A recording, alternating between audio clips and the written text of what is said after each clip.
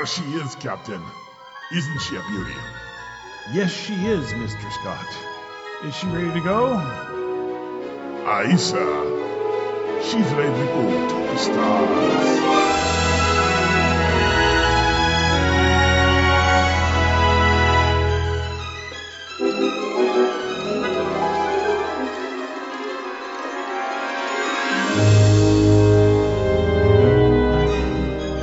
This is the TriTech Games Podcast. Its mission to seek out new ideas, find new games, and to boldly bring the awesome to your game.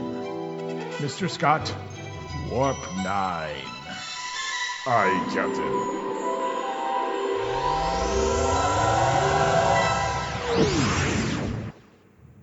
And now, our hosts. This is Bruce. This is John. This is Trav. This is Pixie. This is Dirty Red. Welcome to the TriTech Games Podcast. Your podcast of looking around for a proper horse, but all you have is this mutated ostrich. Welcome to the TriTech Games Podcast. This week we are talking about fringe-worthy in the Final Fantasy intellectual property. And we return to Josie once again, and of course Trav, her stalwart sidekick, and see what she can tell us about how it would be like if you were a fringe-worthy explorer and you found yourself in a world that was Final Fantasy. Yeah, well... Okay, moving on! Yes. Yeah, if we don't move on, Red's going to have to mute, because, oh lord. Okay, so Pixie Titus is with the Albed, and the United team gets involved with that. Now, first of all, if this is a non-homogeneous IDET team, okay, there are other races on Spyra besides regular humans and the Albed. All right. I believe there were 3 others. Let me get back to the page here. One of them, I think, is the Cactuar. There's actually quite a few others, not just 3, as you were saying. The Cactuar, yes, they are approximately 2 foot tall cactuses. I'm guesstimating based on in-game size comparison. I'm looking at. Okay, I'm seeing. I'm back on the main page. Spyra's population is made up of a variety of 6 races: humans divided into Spirians and the outcast Albed faction, Hypello, Cactuars, Ronso, and Guado. Yes. Problem is they don't have links for Ronso and Guado, so I'm really not seeing. Ronso. Kamari. Yes, to explain, they are large, easily 7 foot tall, if not taller. They vary in shades of fur from blue to gray, probably depending on age. Okay. They are Spira's Klingon-like race. Oh, so the Ronso and the Tazil might get along. Yes. Yes. Honorable, proud warrior type thing. Okay. Oh, yeah. I saw, actually, there was like a cast picture on one of the pages. Oh, okay. Wow. And there's a Ronso in the cast picture. Yeah, there it is. It's down with his characters. They actually have all the characters, and there's a Ronso. Yes, that would be Kimari Ronso. If you note, all Ronso have a horn on their head. But Kimari's was broken. Except females. Nope. That female doesn't have one. Maybe some of them don't. That might be later. I always thought that they were all of them. That looks like a cat folk drow mix. She really does, doesn't she? Okay, Yeah. So, yellow pants. Orange hair that sticks up out to here. Okay, and it's another one of those races that only exists in Final Fantasy X or 10. Just X at this point. Okay, the yellow pants. That's the guy with orange hair sticking up sticking up. Yeah, that would be Waka. The yellow pants he's wearing is a thing. Super spiritual surfer bro. Yes, super spiritual. Yeah. Surfer. The yellow thing he's wearing is actually his Blitzball uniform. And the fact that I was reading up on Blitzball, the Albed have a team. Yes, the Albed Sex. It's like the only Guado.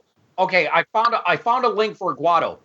A humanoid race lives among trees. They are a protector of Spira's afterlife, the far plane in the Macalania woods. The Guado's capital city is Guadasalam, from which they guard the entrance to the far plane. Okay, wooden and elvish in appearance, with long limbs, oversized hands with claw-like nails, prominent veins on their face, and hair resembling flora. Yeah. Due to their role in overseeing and protecting the far plane in Guadasalam, they are astute in determining unscent from regular people by their scent. Of all the races in Spira, the Guado are physically the fastest, able to run twice as fast as humans. Their high speed makes the Guado Glories an effective blitzball team. Unlike other races in Spira, Guado do not seem to leave behind bodies when dead in the case of the Guado Guardian. However, maybe because of battle convenience. Also, the Guado tend to keep their problems themselves as seen. Okay, yeah. They have a religious culture which causes them to come across as arrogant. Their roles as guardians of the far plane have led them looking down upon other races. They were converted to the Yvonne religion under their leader, Gisco Guado, who later became a maester of Yvonne. Despite their strict religious culture, they are generous and welcoming. Yes. Okay. Yes. And there's Cactar, who actually do show up in Final Fantasy 15. The Cactar show up in a lot of Final Fantasy, and most threatening. So we've Cactuar, humanoid cacti. Ronso, the big blue hairy things. Guado, elves. Let me look at the Hypello here. Lizard people. Wow. Race of amphibian creatures. They seem not to have grasped the common pronunciation Spira, often lisping any words with an S. Oh, they're comic relief. Okay. I'm sorry. I'm looking at them there. They're comic relief. Yeah. Amphibious. Very friendly. Annoying. I'm getting a really bad Gungan vibe from these things. Short version of the Hypello. Amphibious, frog-like, blue, annoying. Yeah, I'm getting a big Jar Jar Binks vibe from that race just by the picture alone. Like I said, George had to borrow from someplace. That is one of the things I go. Where's my mute button? No, they're saying that because of that amphibious quality, it makes them very good blitzball players because of their natural swimming proficiency. Except for the fact I've never seen a Hypello team. Well, it's because of their lackadaisical disposition. They tend not to take part in competitive sports and pastimes. They just take each day as it is. And yeah. Oh, great. Hippie Gungans. Okay. Well, the whole point I was trying to get at is that they're not going to, they're going to see things like the Tazeel, the Blizniz, telepathic elephant with a natural psi calming field, the Demixi. Non-human creatures are not exactly going to be new to the people of Spira. Granted, they're going to be saying, okay, a 6 foot tall, half human, half spider, a 7 foot tall lizard man. They'll think the more animalistic looking ones, like what you just said about the half spider. Yeah, that's the Demixi. Yeah, they might think that they might think that one's a fiend. They might think that one is a fiend. Oh. It could result in some interesting interactions. Well, yeah. But again, with the portal gift, you could hopefully calm them down. That's right. I'm a Demixie.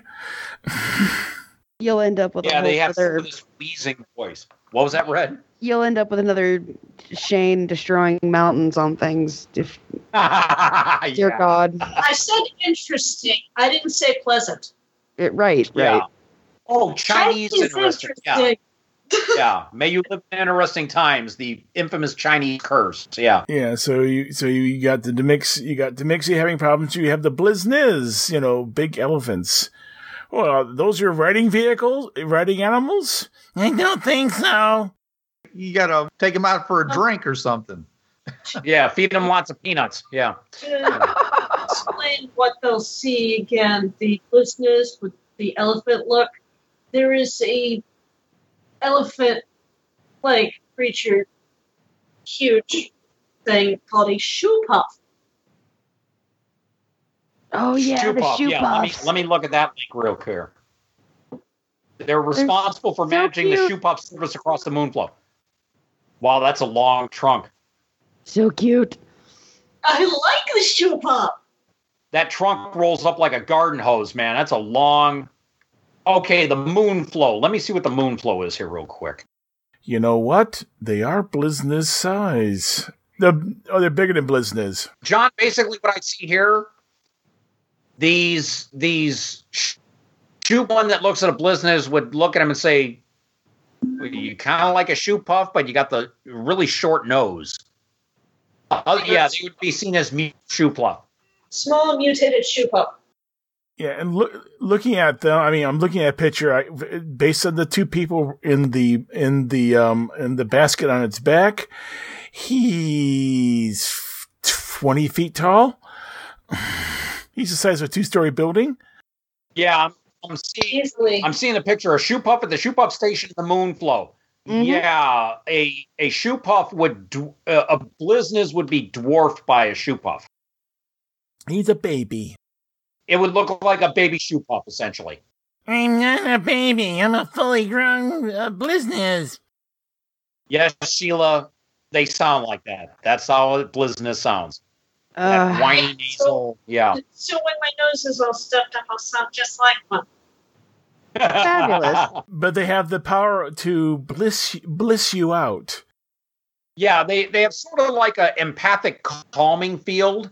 Let me break it down. Since Red played Pathfinder, add like a +20 to your diplomacy check, and it's always on. Oh, nice. The Blizniz are like natural negotiators. Yeah, if you remember the race from Farscape. Yeah, the Eidolon that. Yeah, Peacekeeper Wars. Yeah. Yeah. Those folks. Yeah, probably the best way to describe it. Yep. Everything is groovy. Yep. So, okay, so I just wanted to get out of the way that since it's going to be a late canon team, homogenous teams are very rare. You're going to have people of varied races. So, like Red, you might have a modern-day human, someone from a Roman Empire world, a Mongol like a Temujin in the Poke-Earth game. And then you're going to have this humanoid spider being a Demixie, a 5 foot tall, basically looking like a baby elephant, but it talks, and this 7 foot tall humanoid lizard. That would be a normal kind of IDET team. Yeah, don't forget the Garn. Yeah, and don't forget this. Demixie are more like a spider centaur. Okay. Yeah. And also, since it is 20 years in the future, you can toss in other races. You could also end up, because I think Richard introduced several new races too in the books, didn't he? Yeah, like the Brupians and the. Oh, wait a minute. Brupians and Cactuar would look good. And don't forget all the races that we've been introducing with these particular broadcasts. There's no reason why Pokemon can't be showing up in your party. Yeah. When you're going to visit Final Fantasy. Because we talk about the possibility of French-worthy Pokemon. Could you imagine an epic BFF friendship between, Pikachu and Moogles? Oh my god. Pika? They're fangirling. Oh no. Make it so, Josie. Oh my god, I will do that too. that would be so awesome. Squirtle. No, what I would see is if you wanted to do that, the Bulbasaur Pokemon tree with the Cactuar. Oh, or completely cross-pollinate your Pokemon with your Moogles, and then, Squirtle, when she wants to do... Moogles, sorry. So if Lulu, whatever person, wizard, wants to cast, something water-based, give him a Squirtle. Yes! So Moogle, I can't remember. Are Moogles dolls or creature? Well, they do have a quote of Koopa. Koopo. Yeah, they end all of their sentences with Koopo. Ah, okay. So they do speak. Interesting. Yes, they do speak. And this is definitely a race that's everywhere. Oh, everywhere. They're since pretty much near the beginning. So they're basically they're the, I won't say vermin, but they are definitely the kawaii creatures in this world. I want to pet the pom-pom. Okay, right? I'm looking here. I found another type of magic user, the Black Mage. Black magic attack spells, but also some effect spells. Yeah, actually, from the Wikipedia page, not the Wikia page, they talked that basically the magic's divided into white magic, which is focused on spells that assist teammates, black magic, which focuses on harming enemies, red magic, which does a little bit of each, blue magic, which mimics enemy attacks, green magic, which focuses on applying status effects to either allies or enemies, and there's also time magic, and summoning magic, and there's also mentioned espers or Espers or aeons. Those are the various summoning creatures. Okay, I got the picture here of the Black Mage. Vivi Ornithir? Yes, Vivi. Yes, Vivi. Do you know what type? Okay, John and Bruce might know this, and maybe Red. You know what type of vibe I'm getting from Vivi Ornithir? Orko? Bingo! Orko from the Masters of the Universe cartoon. Yes. I see that and I go, oh my god, they put Orko in this game. Yeah. I know, right? Vivi. It's a race too, isn't it? I believe Vivi is actually of a different race, yes. But he originates from Final Fantasy 9. 9. Yes. 9.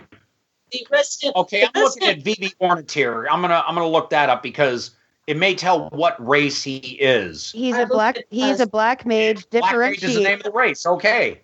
Differentiated from humans by having a black aura surrounding his visible outer skin, glowing yellow eyes, and the ability to cast magic. In that particular Final Fantasy world, they are considered a different race. Okay. Yes. But yeah.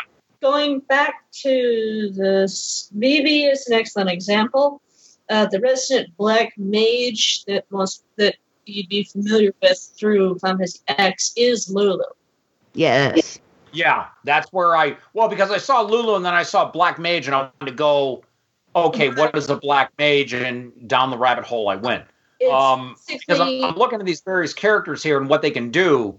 She's an arcane caster. Yes. Definitely. And like I said before, but probably wasn't when we were recording, she would be akin to arcane bloodline sorcerer. Mm-hmm. Okay. Yeah. Now, I hate to be honest, we would be amiss if we do not mention the one race everyone fixates on when they see them. The bunny women. The Viera? Yeah, everyone fixates on them every time they see them. I know. They're in Final Fantasy 12 and they're extremely long-lived. Yeah, John, when you were reading off those various color-coded versions of magic, I was starting to break them off into the schools. Like one would be evocation, another would be transmutation. I'm seeing that they would break down very handily or, sort of straddle one or two schools of magic. Yeah, I mean, like the magic that does status effects. Basically, when they say that, they mean status effects. Poison, blind, confuse, haste, slow. No, that's time magic. Oh yeah, that would be time magic. Buffs, debuffs. Okay, we're talking buffs and debuffs. Well, yeah. What I'm breaking it down though is because, as I said, Fringeworthy D20, the 9 various schools of magic that are in Pathfinder: abjuration, evocation, transmutation, divination, necromancy, conjuration, conjuration, which is summoning.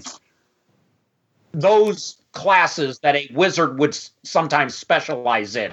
That color-coded magic is, as soon as you're naming them up, I was like, oh, that's this one, that's this one.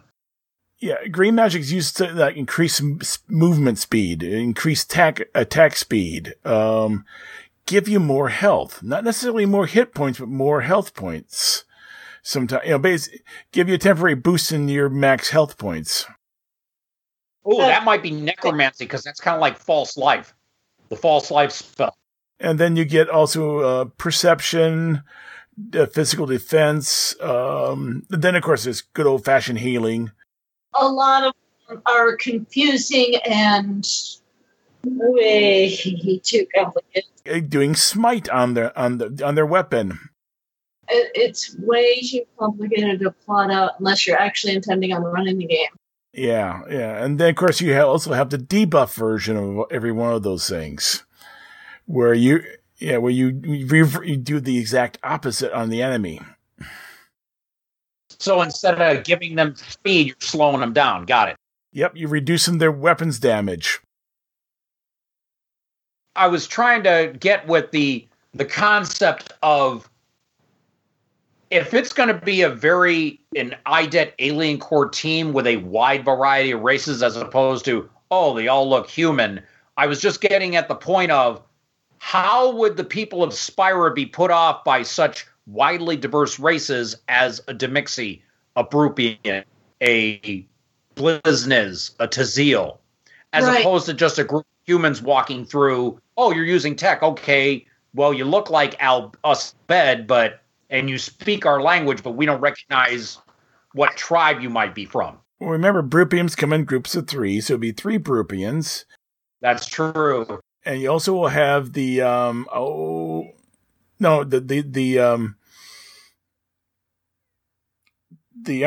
thingy. Okay. Pangolisk. Yes, you would have pangos with you too. Back to the whole very vast races thing. I'm sorry. Yes. But, okay, here we go. Depending on what your team is, they're going to see the different races differently depending on what they look like. Some good, some bad. But out of both. Did you just do a Guardians of the Galaxy reference? Yes. He watched it recently, so his fault. It's the rest's fault. You also will have, like I said, and depending on the GM, there's potential for having cat people showing up. I mean, some GMs may have you may have rat people show up. Yeah, but I'm just saying, John, that as a generalization, people of Spyra will see them differently depending on what they are, what they look like. Yeah.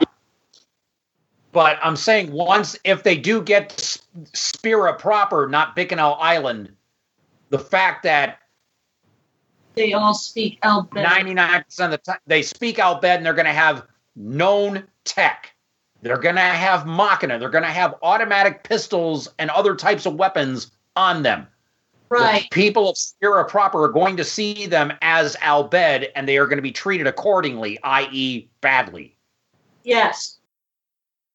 Well, of course, we were saying it could be a mixture of teams. Don't forget, you also have that mage from one of those worlds. He's there too.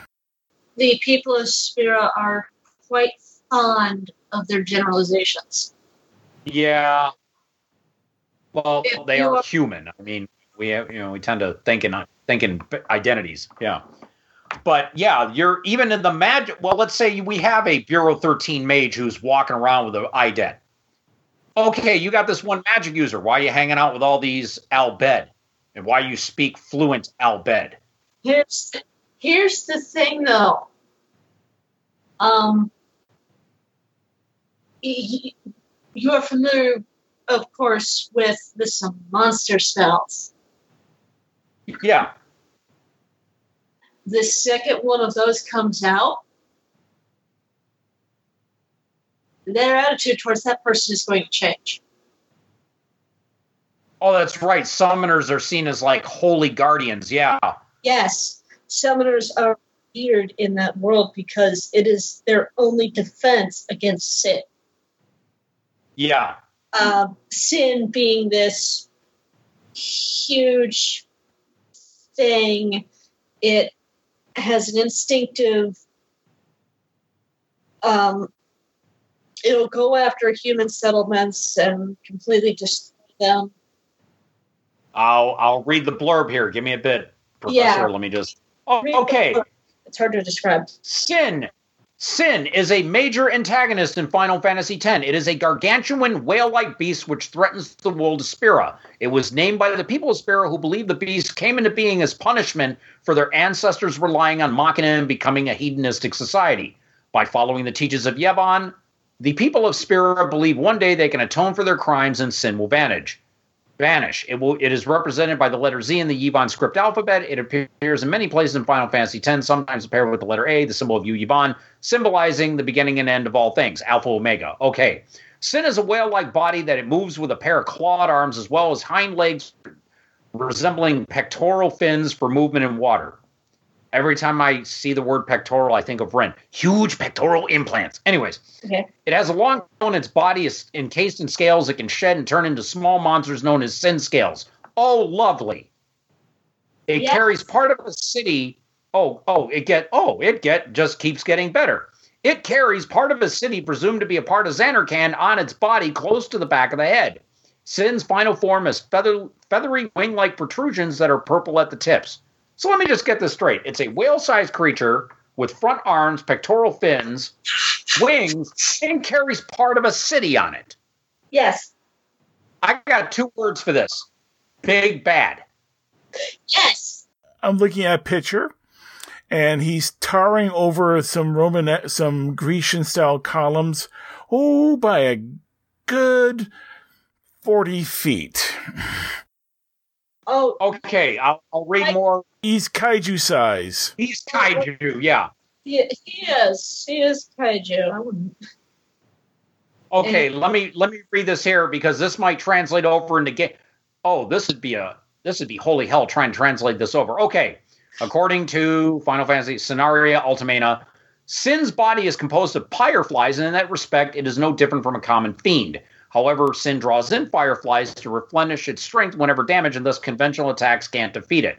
According to the Ultimania Omega, its body is formed as a result of gravity magic used to draw in further fireflies from the atmosphere and compressing them densely. Sin can recover the separate parts of his body known as Sin Spawn because Sin can repair its body more efficiently by taking in fireflies that have already been condensed rather than freshly absorbing fireflies that drift around the surrounding areas. Its destructive capabilities are tremendous as it can control gravitational forces and thus fly. People who touch Sin are sometimes carried unharmed to remote places. That's because Sin's body is supple and can suck up those who did and then expel them. People who have gotten close to Sin may get muddled up and experience hallucinations. This is called being affected by Sin's toxin, but the true reason is that the high density of fireflies that form Sin's body have an adverse effect on the low density amounts of fireflies present within the bodies of those who approach it. Sin is immune to most conventional forms of weaponry and is highly resistant to attack, able to project a barrier to protect itself. Spirans believe that only the final Aeon can kill Sin, and all attacks the parties wage on Sin in Final Fantasy X only serve to wound it. Sin's signature attack is a huge blast of energy from its mouth known as Giga Graviton. An attack so powerful to induce tectonic... What? Sorry. I actually experimented once in a game with that, and there is no way to block that attack.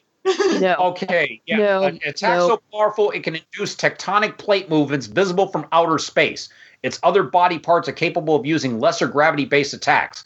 Sin has an affinity for water and can often be encountered lurking in such an environment. It can blend into, absorb, and use the water it inhabits as a weapon. Whether Sin's abilities change depending on which final aeon form its core, it's unknown. It is implied the post-Braska's Calm Sin never reached its full strength, as the final aeon in its core still exerted some influence over it, being slowly taken over it by Yu Yevon. It was created during the Machine War by Bevel and Zanarkand 1,000 years ago. Bevel had the machines, Zanarkand used summoners. When Zanarkand was losing, Yu Yevon, a summoner of Zanarkand and its leader, devised a plan to both defeat Bevel and preserve the city of Zanarkand forever. Yu Yevon called the surviving people of the city together and transformed them into faith as conduits for a massive summoning that created a spectral version of Zanarkand from the dreams of the former Zanarkand inhabitants. Yu Yevon sent this dream Zanarkand out to sea, then called Fireflies to himself to craft the first Sin. Oh, wow. Yes. Yeah. Let's see. Okay. Yu Yevon called the surviving people of the city together and transformed them into faith as conduits for a massive summoning. That's apotheosis. Basically, you're killing people off to use their mystical energy to do a massive ritual. Yes, that is how all of the faith were created. Their souls a willing sacrifice to transform them into these faith. We did find 2 unofficial adaptations, a D20 and a Pathfinder. And the Pathfinder has Fireflies, which look bad. I'm looking to see if they actually have Sin.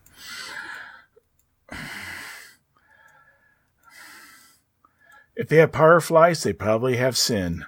Okay, I'm trying to get... Yeah, I'm going to try to get to... Oh my goodness, they have Left Fin of Sin. Yep, that is one of the fights getting up to the end. So, yeah, it can be assumed they have Sin. 20d8 plus 180, 270 hit points. Right Fin is just as bad. I just found that on page 295, but I'm getting closer to Sin. That doesn't sound good when I say that. I'm getting closer to Sin. Anyway, here he is, Sin Core, page 310. 429 hit points. Yep. Holy mother of what the... Armor class 30. They have actually adapted that pretty well from what I'm seeing. Okay, I'm looking at all this here. Let me just, yeah. Okay, it's easy enough to convert to Pathfinder. 22 plus 22 base attack bonus. Cool. He has a plus 28 fort save. Yeah. Plus 8 reflex. Oh, yeah. Yeah, he's only got 8 reflex save, though. It is a mindless beast. I mean, it's basically... And I think it has a game-based feat of Gravija, which is probably something that's unique to this adaptation of the game. John, it's a spell-like ability. It's down below. I'll read it. This ability reduces the current hit points of all opponents by 95 within 95 feet to 75%. Opponents can each make a reflex save, DC 21 for half damage. The save DC is intelligence based. This is a standard action that provokes attacks of opportunity. This ability costs, I'm assuming, 256 mana points to use. Yeah, they use a magic pool system here. Holy mother of what the yeah. Oh my, that actually, you said it's called what? Gravija. Ah, yes, okay. He also has Thunder. I know that suffix. Yep, and here's his Fin, Sin Fin. So not only you're attacking him, you're attacking his fins. Well, the fins aren't that bad, John. They've only got 34 hit points. Oh, no, that's the low one. You still got to deal with the right and left fin. The 34 hit points Sin scales. The fins, he said, had 270. And there's also Fireflies, which are near the beginning of the listings on page 218, I think it was. Fireflies by themselves, I don't think are majorly aggressive. This adaptation you're both reading from, not only will I have it by tomorrow morning sometime, it's actually coming across to me as concurrent with the game, considering you do fight Hispans, you do fight the Court. That is a very dangerous gravity attack. Oh, they've even got stats for all the characters here. I'm seeing Riku, Valefor, Ifrit. Yeah, they got stats for Valefor. Oh, interesting. You're right. Firefly is a diminutive undead. It's half a hit die. 1 hit point. Oh, Fireflies? It's 1 hit point. Armor class 10. That's naked. I wouldn't have made them as monsters by themselves. They're not really like that by themselves. They have a throng between 3 and 256. It's when they join together that they can do something. Because the Fireflies are... They're listed as harmless. A Firefly cannot or will not attack for any reason. It is treated as if it has no attacks. Yep. Okay. Never mind. They've done it correctly then. They got the stats for the Chocobos. Chocobo! Large animal, 19 hit points, +2 initiative, runs at 60 feet per round. Talon or bite for an attack. And they have their extraordinary ability. Wark! Once per day as a swift action, a Chocobo can increase their speed by 30 feet per round as if under the effect of an expeditious retreat spell. Lasts for 3 minutes and has no effect on either modes of movement such as burrow, climb, fly, or swim. As with any effect that creates speed, it affects jumping distance. Yeah, that sounds about right from what little I know of Chocobos. Basically, it runs pretty decent. Firefly, okay. And yeah, I'm seeing it now. And really kick it into gear. They're fast. I mean, even without using the wark, I could. It's just they when you kick it into high gear. They have the feats of endurance and run, which means they can run for a long time. You know what? I could see a team from this world running on the Fringe Pass on their Chocobos. They're riding animals, therefore that would work. Yeah. I actually saw that pretty easily as soon as we were talking about Chocobos. And if they breed them and then get themselves, the equivalent of a warhorse mount version of a Chocobo, I wouldn't want to mess with them in hand-to-hand combat. And there is at least one established Chocobo breeder in Spira. And is there a version that one could consider a warhorse version of a Chocobo? Yes. Yeah, I thought so. I can imagine Chocobos. I never got Chocobos as being that great in combat. More like you run into combat, get off of them, and then go to combat. No, but there are Chocobos that can handle themselves well enough to at least get away. Okay, I'm looking at some of the stats here for the Fiends. I mean, like Basilisk, okay. Yeah, they're like demons and devils to me. That's all I'm seeing. I'm seeing some look kind of like elementals. There are elementals. And they got them as well, no, they're okay, Cactuar, tiny plant, fiend. Well, that's because there's actually a bit of both there with the Cactuars. There's ones that are more... Oh, dear God, I'm reading their one attack, 1,000 needles. Super ability. The creature can emit 1,000 deadly needles, targeting one opponent within 30 feet. This is a +13 range attack that deals 100 points of piercing damage, no saving throw. Well, no, if it's a +13 range attack, you either get hit or you don't. This ability is a standard action and does not provoke attacks of opportunity. It can be done once every 1d4 + 1 rounds. Well, it's got to regenerate the needles. I'm sorry. You said 1,000 needles. That is, anybody who has played the Final Fantasy series and encountered a Cactuar, 1,000 needles shows up on the screen. You drop the controller and cover your eyes. Yep. I'm sensing from our guest a bit of disgruntlement. Red, is there a problem? It gets worse. Man, you come across some of those and they pop up, and occasionally it's the first thing they hit you with, and it's just over at that point. If it hits you, it's done. Oh, yeah. Is 100 points of piercing damage? Well, as I said, in here they have it as a range attack, so it's a matter of whether they hit you or not. It's not like a reflex save. It's not like an area effect attack. No, they're very accurate with those things, but it is a ranged attack. Yeah, are they armor piercing? John, if you're getting hit with 100 points of damage at once, needles. They're cactus. If they're needles. doing 100 points of damage, okay, John. Remember, I use and you know this from when we ran Poke Earth. You know I do armor value as DR, and Red knows this from the Poke Earth game. Most body armor, like let's say I get people with bulletproof vests on. I think the bulletproof vest might have a DR of maybe 4. And then you're going to get hit with 96 points of damage from piercing? And if it's Kevlar, basically it's the same problem Chainmail had with bodkin arrows. It's just a bunch of holes. Well, they don't get that nitpicky with the armor. But still, let's say you have DR4. Son, you're still getting hit with 96 points of piercing damage.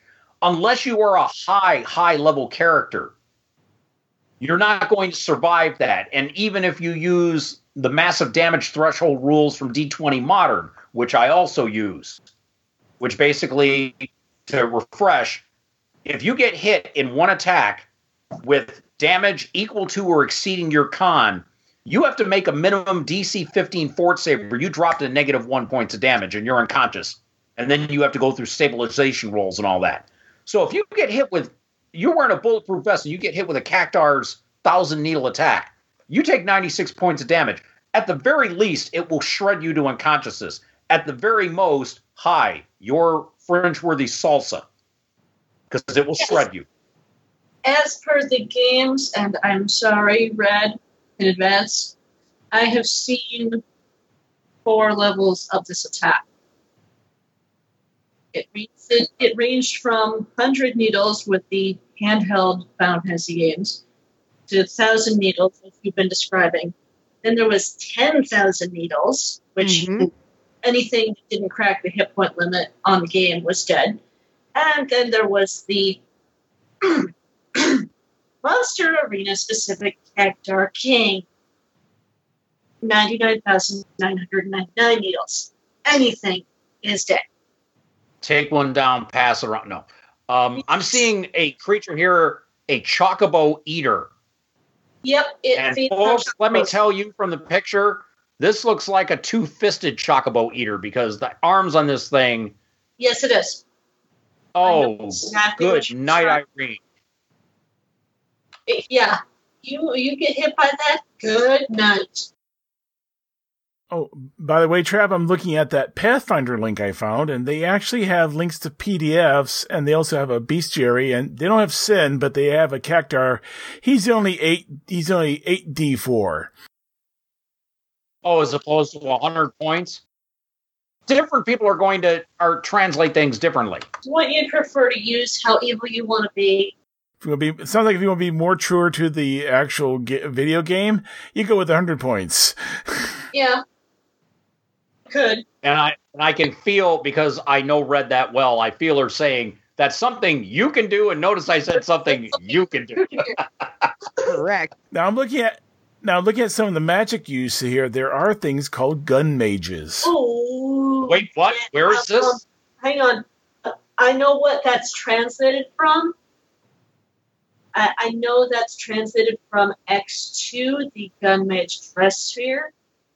Ugh. Oh yeah, dress spheres.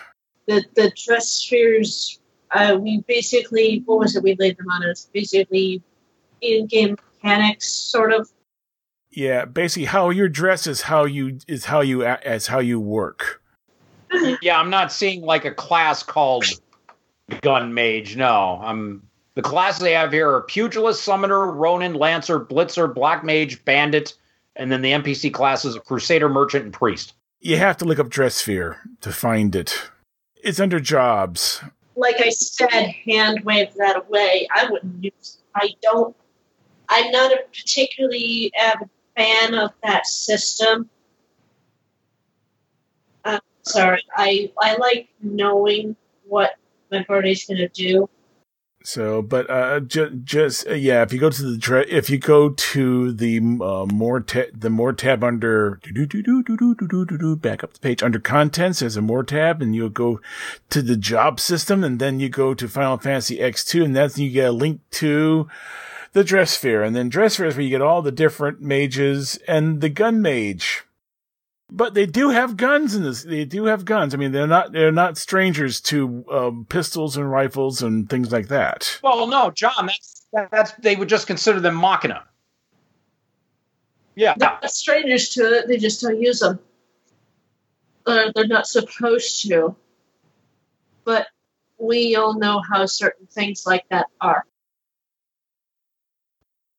This is Bruce Sheffer saying there are a million worlds out there, so go explore them.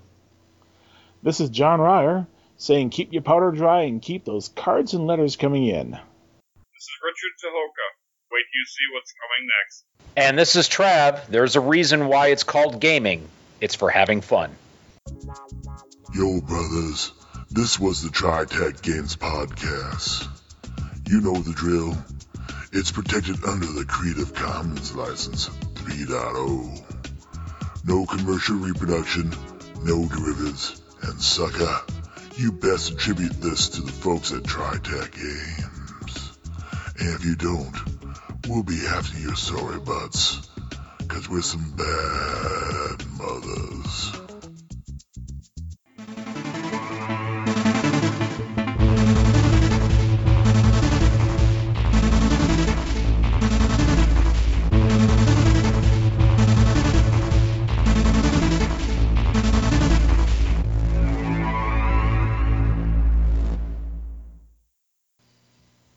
Hi, this is Trav from the Travcast. Listen to me Tuesday nights, 8 to 10 p.m. Eastern on listen.dementiaradio.org:8027.